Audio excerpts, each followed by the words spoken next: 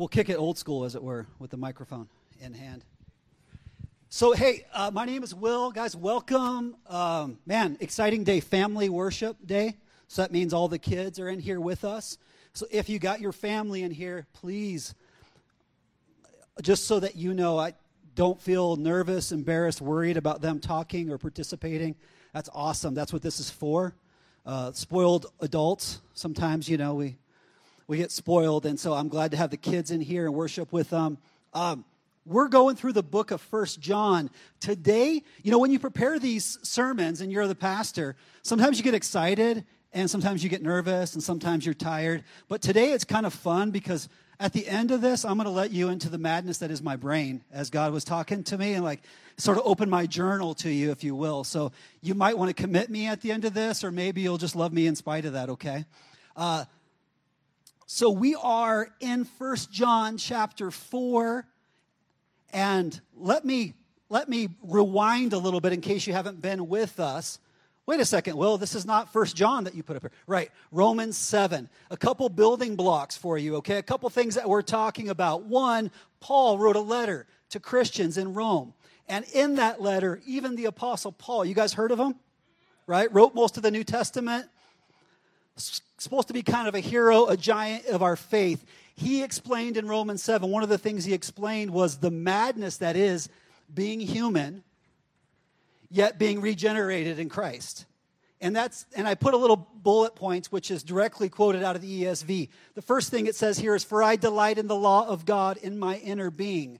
What Paul explained was, if you are somebody trying to follow Christ and you become regenerated, what's reborn in you is a spirit, right? Your spirit, your inner being is reborn, and it's going to live forever with Christ. So the inner part of you, your inner being, your spirit, loves God's law, his rules. You know what's right. You really want to do it.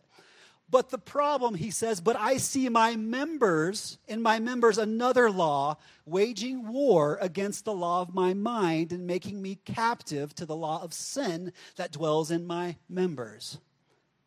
And he also says, but with my flesh I serve the law of sin. So the reality that even though at your core and in your spirit you long to do the things of God, follow his laws, there's a war that you're battling. And it's a war with your members. It's a war with your flesh, your desires, your fears, your uncertainty. And then the powerful thing at the end of that I brought up to you, that I believe the Holy Spirit just illuminated for me, was how Paul overcame this to be a man who struggles with these things to a man that God could use, is he, with his mind, chose the law of God over the law of sin. So before we go forward, let's just pray. Lord, I ask you to lead us in this time where we look into your scripture. Lord, give me your words. Let me make it about you, not about humor or getting people to like me, but to show the truth, to shepherd these people into the truth and love. And I pray, Lord, that your spirit would be in our midst and in us, speaking to us, convicting us, leading us into all truth and righteousness, Lord, and sharing your love with us. I pray, Jesus, in your name. Amen. So there's this reality that I need to point you back to, because you're going to see this. Do you see this is the first question, right? Do you feel this? There's a part of you that continues to do the things that you wish you wouldn't do in weakness, even though you know and you love God and you want to follow him. So then last week we talked about false prophets and false teaching. Really popular and fun. But here's that list of 5 things to look for. You can test for truth, test for true teaching. But what I wanted to say is I picked on 3 groups, okay? I picked on 3 groups, and the idea is if what I choose with my mind is that important, if my flesh and the world around me who's obeying the flesh is offering me one form of truth, which isn't true, and if the Spirit of God, which lives in me and through me, is offering me a different truth, then it's my choice which one I'm going to follow in every moment. Does that make sense? Okay. Now, what happens when you're getting lied to and they're trying to make your mind choose the wrong thing? It can be detrimental. That's why in these letters to Christians, Paul, Peter, John, they're constantly warning against teaching that's not true. And so trying to shepherd you in that, I picked on 3 different areas I see in our culture. One was the real kind of legalistic, like the Bible is everything. Study the Bible, dig into it, the history, the prophecy. The danger is if all you're doing is studying the Bible academically, that doesn't always lead to knowing God personally. And so you can have a brain full of facts and a heart full of nothing. And so there's a big movement in Christianity, it's been there for a long time, where ritual, practice, intellect has been elevated above God himself, above Jesus our Savior. Okay, so I picked on them. The second group is, that group has led us to divorcing ourselves from the Holy Spirit. So another group came in and said the Holy Spirit, the experience, the power, the feeling is everything. And that has been elevated above God to the point where they would say, we're here to glorify the Holy Spirit. If someone's telling you that, what I pointed out is that's wrong, because the Holy Spirit's job is to glorify and elevate God in Christ Jesus. Okay? So if we follow false teaching that puts that ahead of God, even though Holy Spirit sounds like a good thing, right? Right? Like 3 scoops of ice cream sounds good, so 36 must be better. Not always, okay? The third group that I picked on, especially over the last year, because anyone who loves democracy, anyone who's conservative in their politics, anyone who watches certain news channels hates what's going on in our world and thinks it's all going to hell, right? Guess what? It is all going to hell. That's a fact, okay? Now, but that has become elevated even within our midst because you're angry and you're upset. Some of you fought for the ideals of this country. I don't blame you for being upset and passionate about. However, if your devotion is to political Christianity, wrong God, okay? So we had to point you back to all that truth. That's what that was about. So I want to continue on in this. I bring this up because the next thing I got to talk to you is about being loving. Wait, we just talked about that like every day since the beginning of my life. Yes, because it's so important. Even in 1 John, we're coming upon the 3rd time that John is bringing this up. And it starts in verse 7. So hopefully you've opened your Bibles or opened your app and we're ready. Verse 7, chapter 4, verse 7, Beloved, let us love one another, for love is from God, and whoever loves has been born of God and knows God. Anyone who does not love does not know God, because God is love. Verse 9, In this the love of God was made manifest among us, that God sent his only Son into the world so that we might live through him. Verse 10, In this is love, not that we have loved God, but that he has loved us and sent his Son to be the propitiation for our sins. Beloved, if God is so loved, we also ought to love one another. No one has ever seen God. If we love one another, God abides in us, and his love is perfected in us. Okay, that's the scripture we're going to cover. Let me call to your attention part of verse 7. These words, Beloved, let us love one another. Okay? So why am I bringing this up on the end of false teaching? Because ultimately, if you and I walk this out, I have to shepherd you, and that is to feed you and protect you. Okay?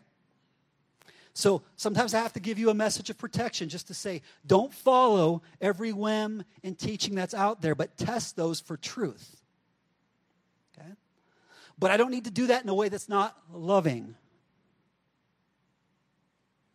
Okay? Because what we're commanded to do, and really ideally I should be able to come up here and simply tell you God says love your neighbor and you should do it because God said it and God is that powerful and that important. Well, I wish we were in heaven because then that would be so, but we're not. We're here and we're Romans 7 battling back and forth, not doing the things we want to do, but falling victim to the flesh and the world around us that's calling upon our flesh. But what John is saying here, what I need to tell you, you guys want to be Christians, you want to follow Jesus, we have to listen to this letter. And what John is saying here is beloved, right? Like someone who's loved, who's cared for dearly, who's special to God. Let us love one another. The idea is not in a single act, but it's the continuing action of loving. It becomes a habit of loving. Keep on loving. That's why he keeps bringing it up. If it's repeated, it's important in the scripture, okay? Even in this small letter, this is the third go-round. John 2, he talked about it. John 3, 1 John 2, 1 John 3, and now 1 John 4. We're not getting a chapter through this without him getting back to love. So I would say this is important enough to listen to and look at. Then it goes on in verse 7, says, for love is from God. Well, here's a problem. Connor, we have a bad definition of love. Right? We do. We have a bad definition of love. The word here that continues to be used over and over again, agapao, right, is the Greek word for it. It's actually a verb. So it's an active thing. And the idea is this, to give you the definition, it says to love, to be full of goodwill and exhibit the same, to have preference for, wishing well to, regard the welfare of.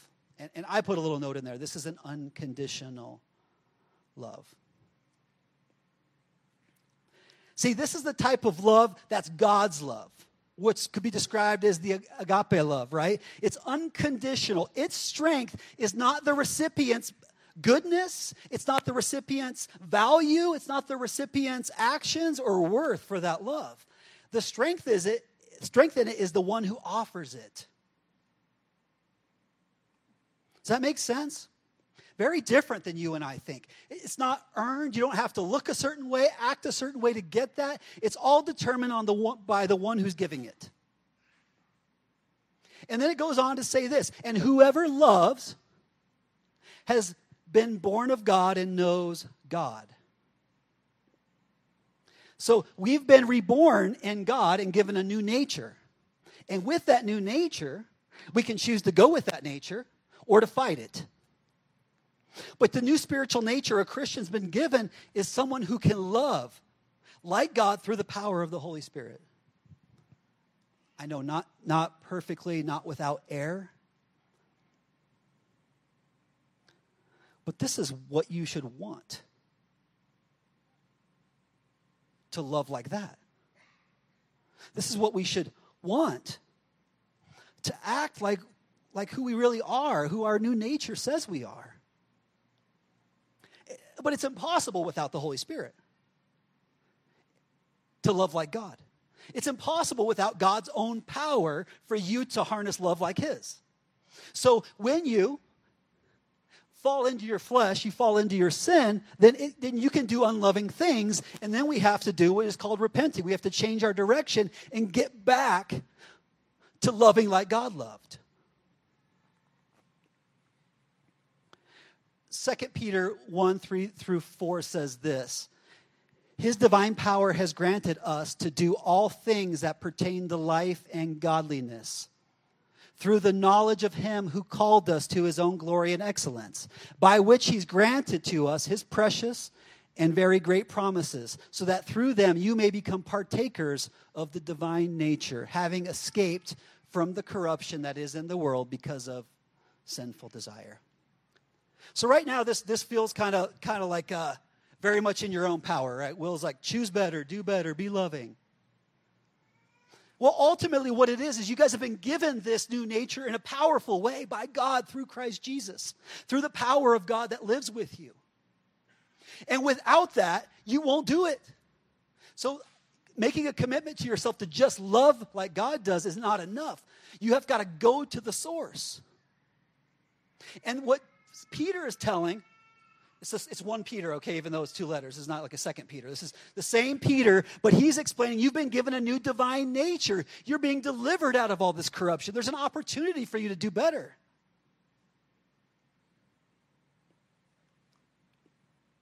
Here's another thing. Know this to be true. Children reflect the nature, character, and behavior of their parents.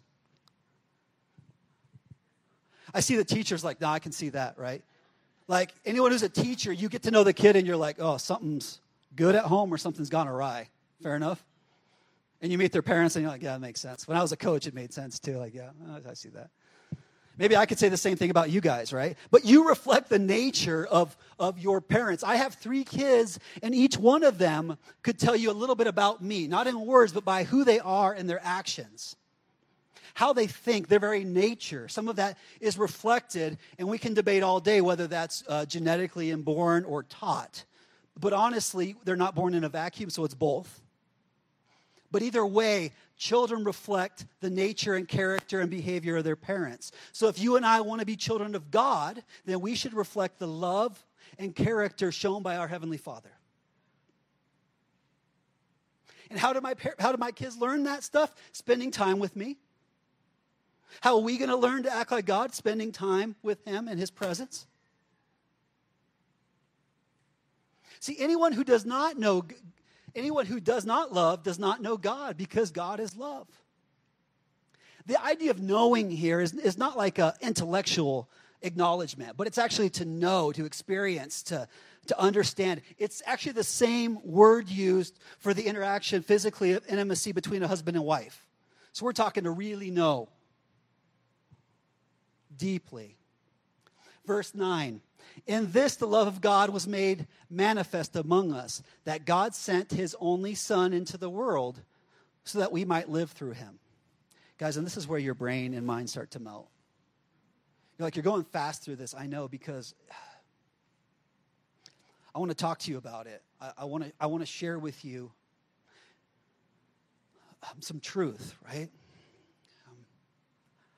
Everything I'm reading here isn't new to anyone who's been around the Bible in a church. But I think John's repeating this again and again so that we can learn and explore new aspects of this that will hopefully help us to become more like Christ.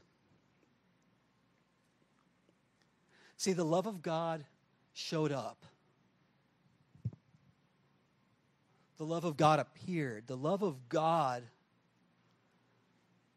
can be demonstrated by Jesus.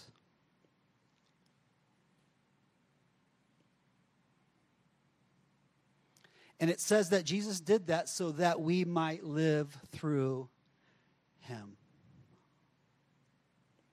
I find that a little troubling. I don't know, Derek, you might ask, why do you find that a little troubling? Thank you for asking, Derek.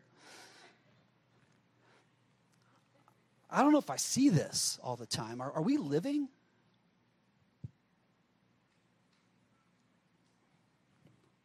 Are the quotation, air quotes, air quote, Christians, air quote, living like this? Are we living through Him?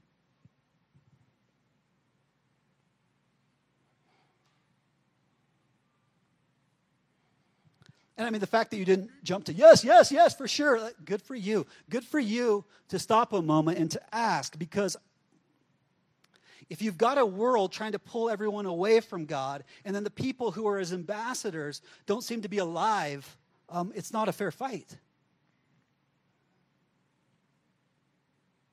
So what's missing here, Randy? What's missing?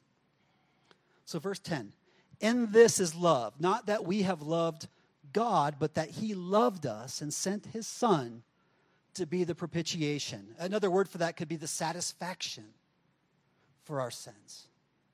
That Jesus satisfied our sins.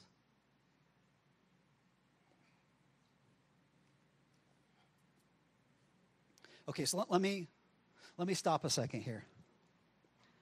So what he's saying here is love was manifested, right? Love appeared. It was made visible. It was defined.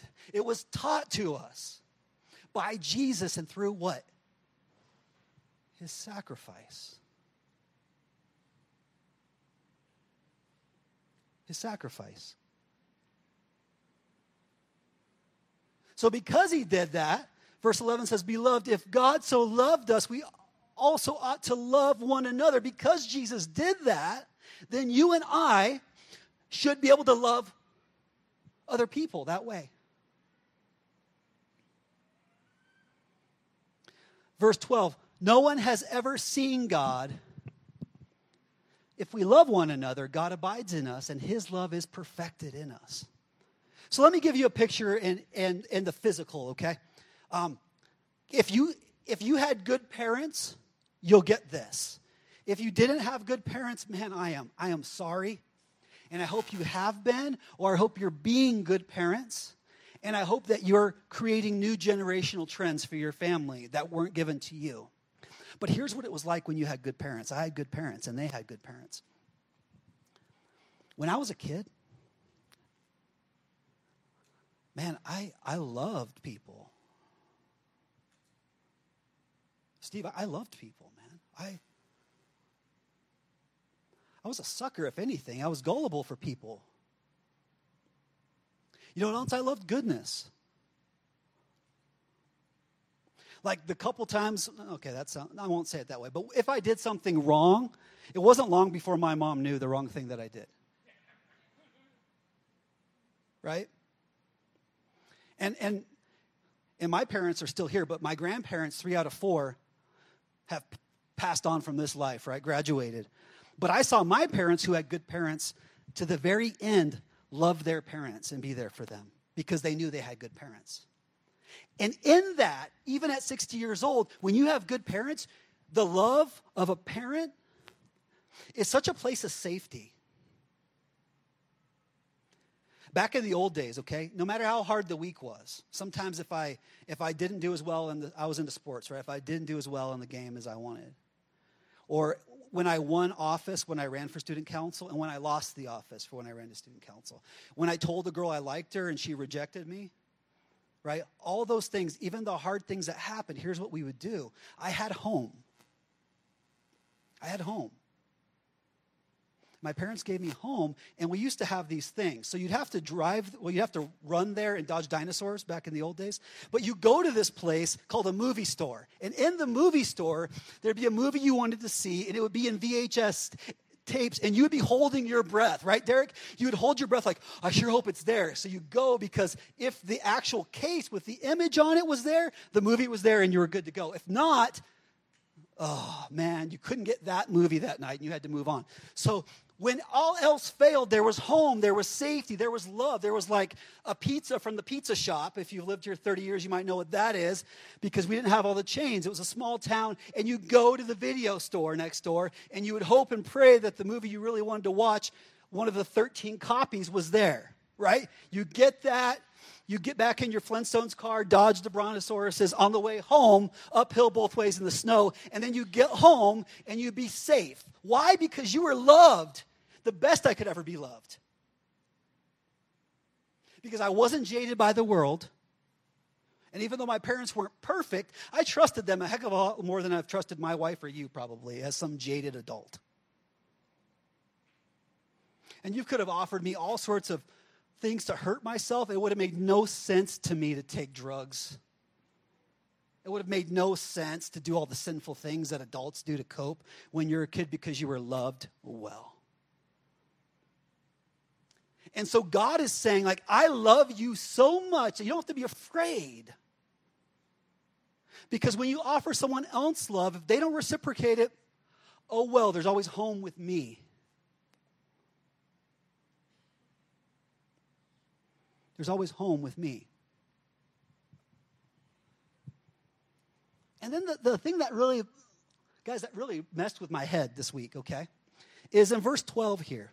Like I said, very common scripture. At the end of this, it says, if we love one another, God abides in us, and his love is perfected in us. So this is so anti-religion, right? This is so anti-religion, and I love it. I'm excited about it, okay? So here's what this section of scripture told us. This is why I raced through it, because I want you to hear this. First of all, the truth is this. Love comes and it originates from God. This is his nature. This is what he does. He eats, sleeps, and goes to the bathroom awesomeness, okay? It's love all the time. Even his judgment, even his correction is love, perfected, okay? But here's a problem. Here's something that we forget. Do you know that God is invisible? That's what John said. Well, I don't know. No, let's be honest. Okay? Well, what about the scriptures? Well, you can argue about that, but there's a lot of thought that when God showed up, even in the Old Testament, right, it was Jesus showing up before he took bodily form and came. And that's why John can say no one's ever seen God, because what they saw was Christ, God with us, Emmanuel, right? So God is invisible, and so no matter what kind of religious garbage I want to throw at you, how do you see his love? Okay, let me give you the answer. In reverse, when you look back, you're like, dang, God sure loved me. Right? Right? Okay. So here was the perfect plan. The invisible God, and that's why you have this section of scripture where it seems silent. He constantly had people, these prophets, teachers, judges. Let me tell you about God, the invisible God. Yeah, whatever. Well, the people failed, so then God failed in their eyes because the best they could see was people and not God. So God's like, I'll do one better. I'll send God in man form, flesh and blood, all God, all man, to reveal love. Love was revealed by his son, Jesus Christ. And it had to happen because we had to see it. We had to see it and know it.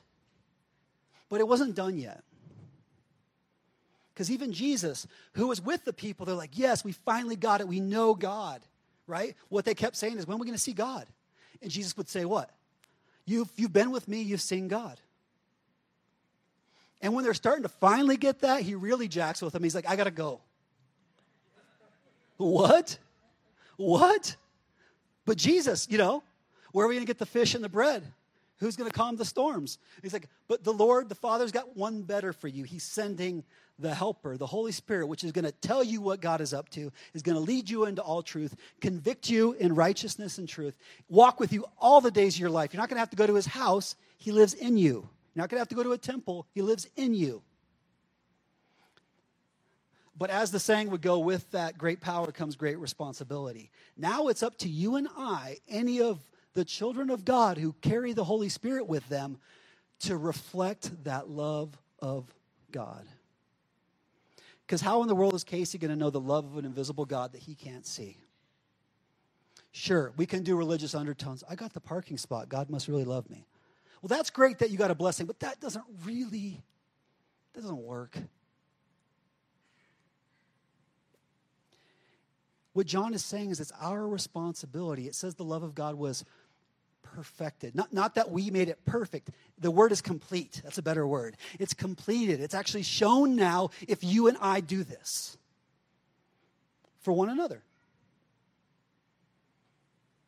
Okay, so now let me bring you into the journal of a madman, okay? So here's my first question.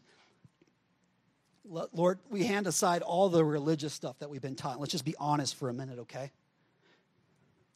And we'll pray no more lightning strikes, okay? We'll just be honest for a minute. Do you know this agape kind of love? Are you getting that anywhere? I mean, I hope that you do. Maybe a great parent feels like it's coming close. Maybe you have a great friend that you feel like that's that way. Maybe you have a spouse that feels that way. Maybe you have that kid. But the problem is we're like people. And we get sick or we die or we get in a bad mood. You ever just wake up in a bad mood, right? Or you get selfish. I know you really need, but I need. It hits a wall eventually.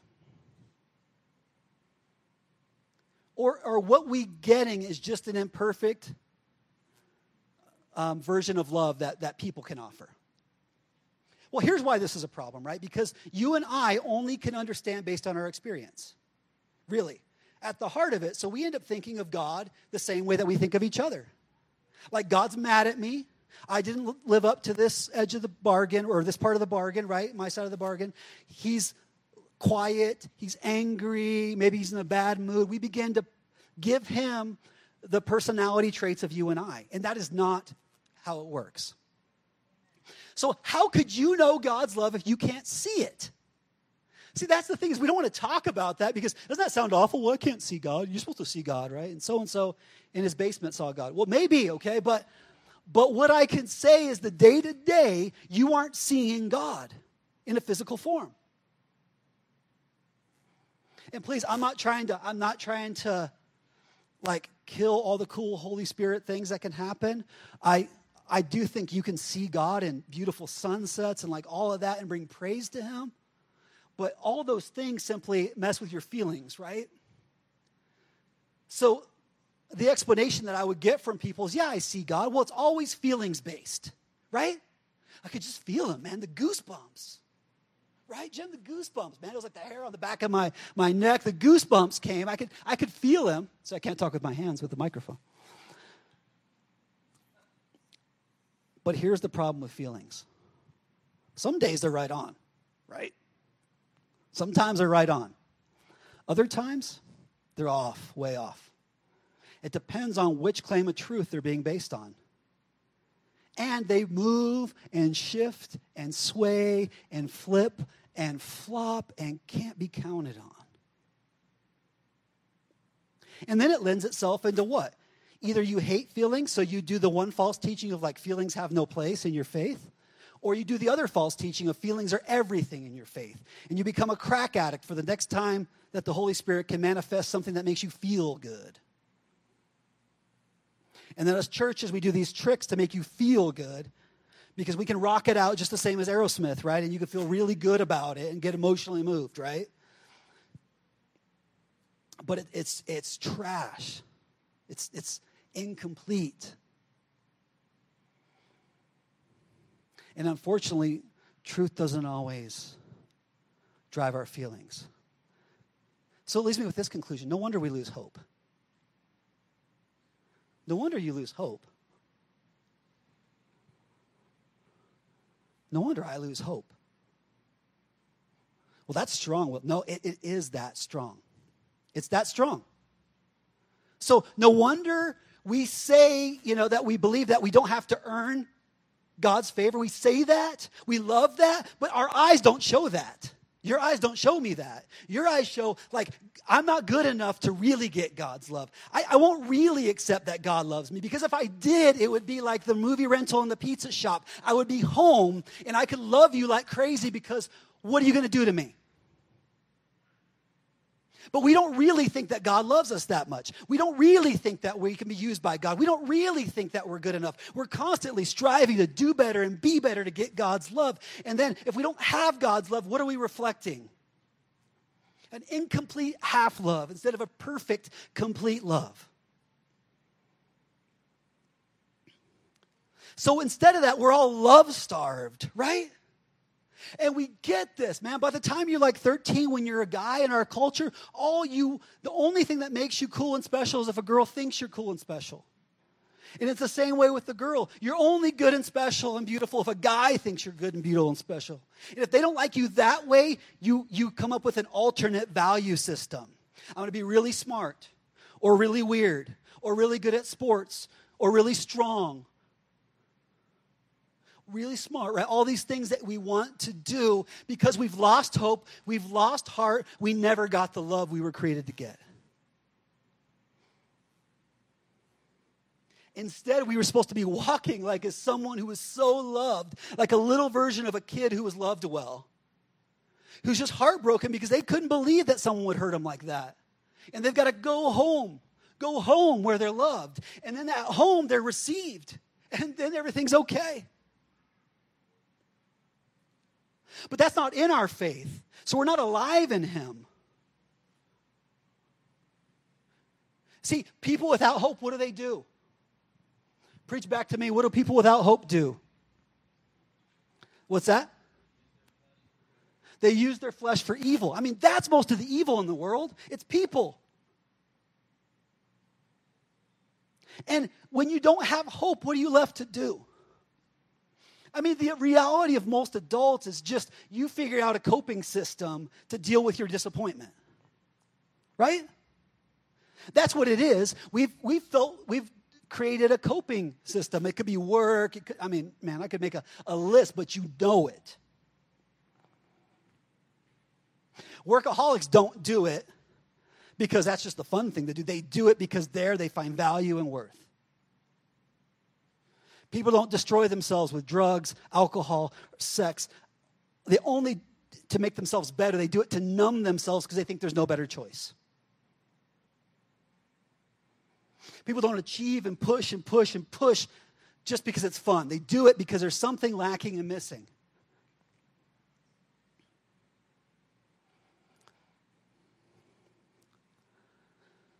So we do, our mind, right, it chooses.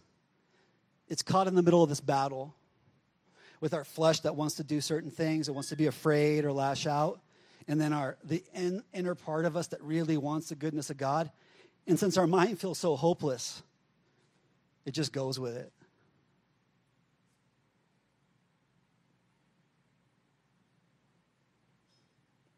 Instead, what John's talking about here is being people who are so loved that you just walk freer. I don't come to you as a man that's doing this perfectly, but as someone who wants to see this in my life and yours. And that's why John has to write about this love 3, 4, 17, 8,000 times, because if we don't get this, there is no system for evangelism. There's no vacation Bible school. There's no YouTube video that's going to complete you if you can't get the love of God. And in the end, you have people, Christians, who say that we trust God with our words, but our actions say that we only can trust ourselves.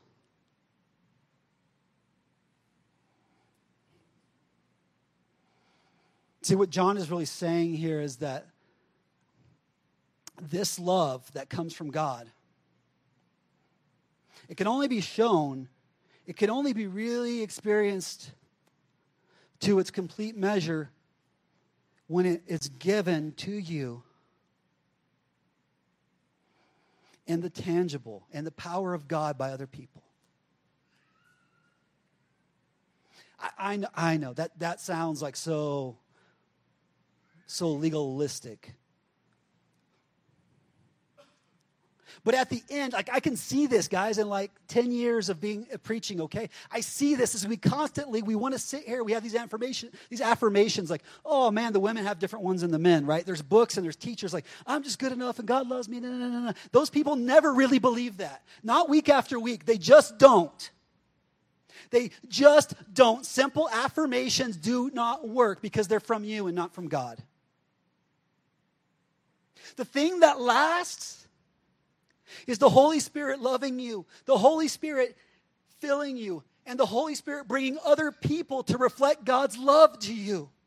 Sometimes you need a meal when you're sick. Sometimes you need a hug. Sometimes you need to love your kids or love your wife or love your neighbor or love your friend. And you need to really do that in a sacrificial way. And then you know you're part of something bigger than you. Then you know you're in line with God. Then you're receiving His love and they're receiving yours. They can sit at home alone and talk themselves all they want. You can tell me all day long, I'm a strong warrior for God and you are too, right? Like, cool, true, but which invisible part of God is showing you that? But you get brothers together who fight for their family, for their faith, who love, who get in God's word together, who barbecue burgers together, who like help paint a fence together, who go to the school and paint together and actually do the loving thing, then they believe it. And a woman who's like, oh man, I'm God's princess. It's true, you are, and you're beautiful, and He thinks it. But to have people around you who love you and value you, that's when it will stick. That's when it will stick. That's when you'll really believe it. It's not created by the people that do it. It's simply reflected from God through the people, and it becomes visible. The invisible becomes visible by our obedience.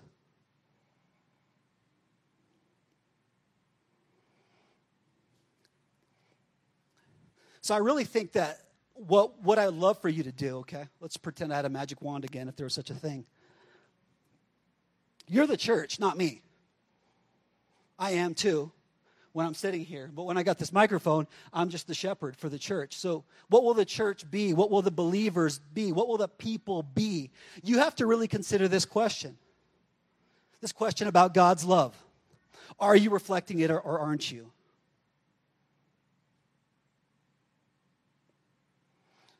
See this? I look around that way. I'm not picking on one single person. Or in the mirror looking at myself. If God loves in a way that has nothing to do with you, but everything to do with him, then I'm called to love in a way that has nothing to do with you, but everything to do with him. And by doing that, I join him. Because when I follow God, when I obey God, when I join God on his mission, I see myself differently, don't you? No one gets done doing a completely destructive, awful thing, and at the end of it, it's like, I feel pretty good about myself. You just don't. You might repeat that act the very next day, but you don't feel good about it.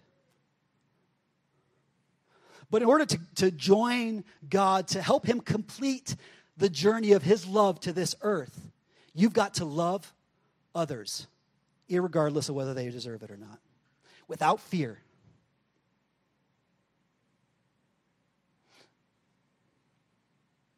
And that's a hard task to do. But let's get real practical. Everything with God seems to work like this. I want you to do this, Will. Okay, God. But you got no ability to do it on your own. Okay, God, this is not going well. But guess what? My power that lives in you is your only chance and hope. Okay, God, so what do? Ask for it. Do we ever pray, God, show me how to love? Show me who to love, because I want to participate with you in completing the journey of love from God to the people of God.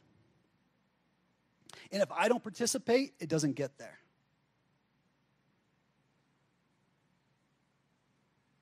If you don't participate, it doesn't get there. So here's what we'll do. We'll have the worship team come up. No magic, just because I love it when they come up.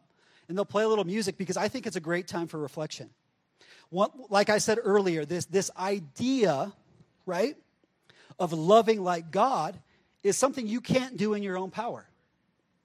So whenever you try to do it, you're failing. So my guess is, if I was a mind reader, which I'm not, right? There's nothing prophetic from God, but I'm guessing you're failing to do this because I'm failing to do this.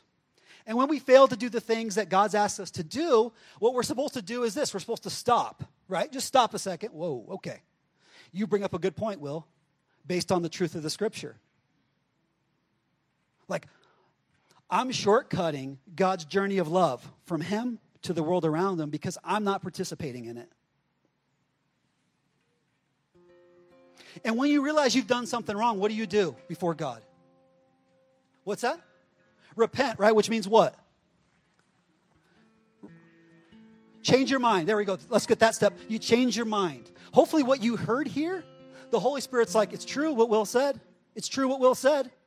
And that's you. Okay, Holy Spirit, I'm changing my mind. Repent. That's the church word for it, okay? Repent. And then you come before God and say, I confess. I agree with you, God. I can see what Will is saying. Because in my own life, it's hard for me to feel the love of an invisible God unless it's made manifest in my life. And I'm not doing that for others, and I'm not receiving it from you. Forgive me, Lord. Holy Spirit, lead me into receiving the love of others and into giving love to others, reflecting the love of God to the people around me and receiving the love of God from the people around me. Help me to be part, and I'll repeat this stuff, but you can say it in your own words. Let me be part of the completion of your love into humanity. And who knows what else will come up with that. And maybe other things that you need to confess and lay down before God. Maybe a good cry you need. Maybe you need to dance. That's okay too. Jamie's in the back. She'd love to pray for you. I'm up here. Randy and Sandy are right here. We'd love if you like some backup, right? You want some prayer homies? You got them, okay? So let's just pray. And then this continues on when you leave, right? Because if we can begin to quit short-circuiting this plan that God had for his love coming to earth, imagine what would happen. Even if we lost the world, it's going to happen. You know, you're not going to turn around global warming today. the pandemic, whether real or fake in our community, is not going to go away. You're not going to get a different leadership that's going to make the world better, but God's building his kingdom that lasts beyond this earth, lasts beyond any nation or government or natural disaster. It lasts forever. And you and I, if you're hearing his voice, man, wow. Out of all time and all people, we're invited to join him in loving his people. What a blessing. Father, we praise you for your love, for being you, Lord. And I see it. It feels crazy to call you invisible, right? It's all about trying to see you, but that's why, Jesus, you came. We see you. We know you. We experience you through your Spirit, Lord, through your fellowship, through your creation. Man.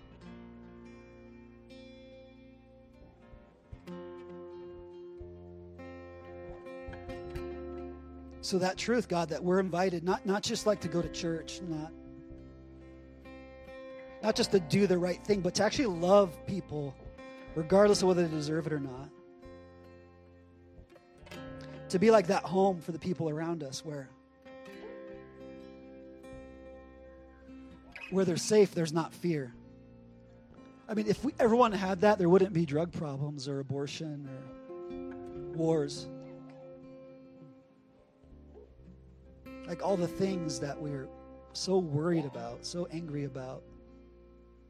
When what we should be doing is focusing on your commandment and your will, and that we should love the people you've given to us around us in an unconditional way. Forgive us, Lord, because we're not doing it. I'm not doing it.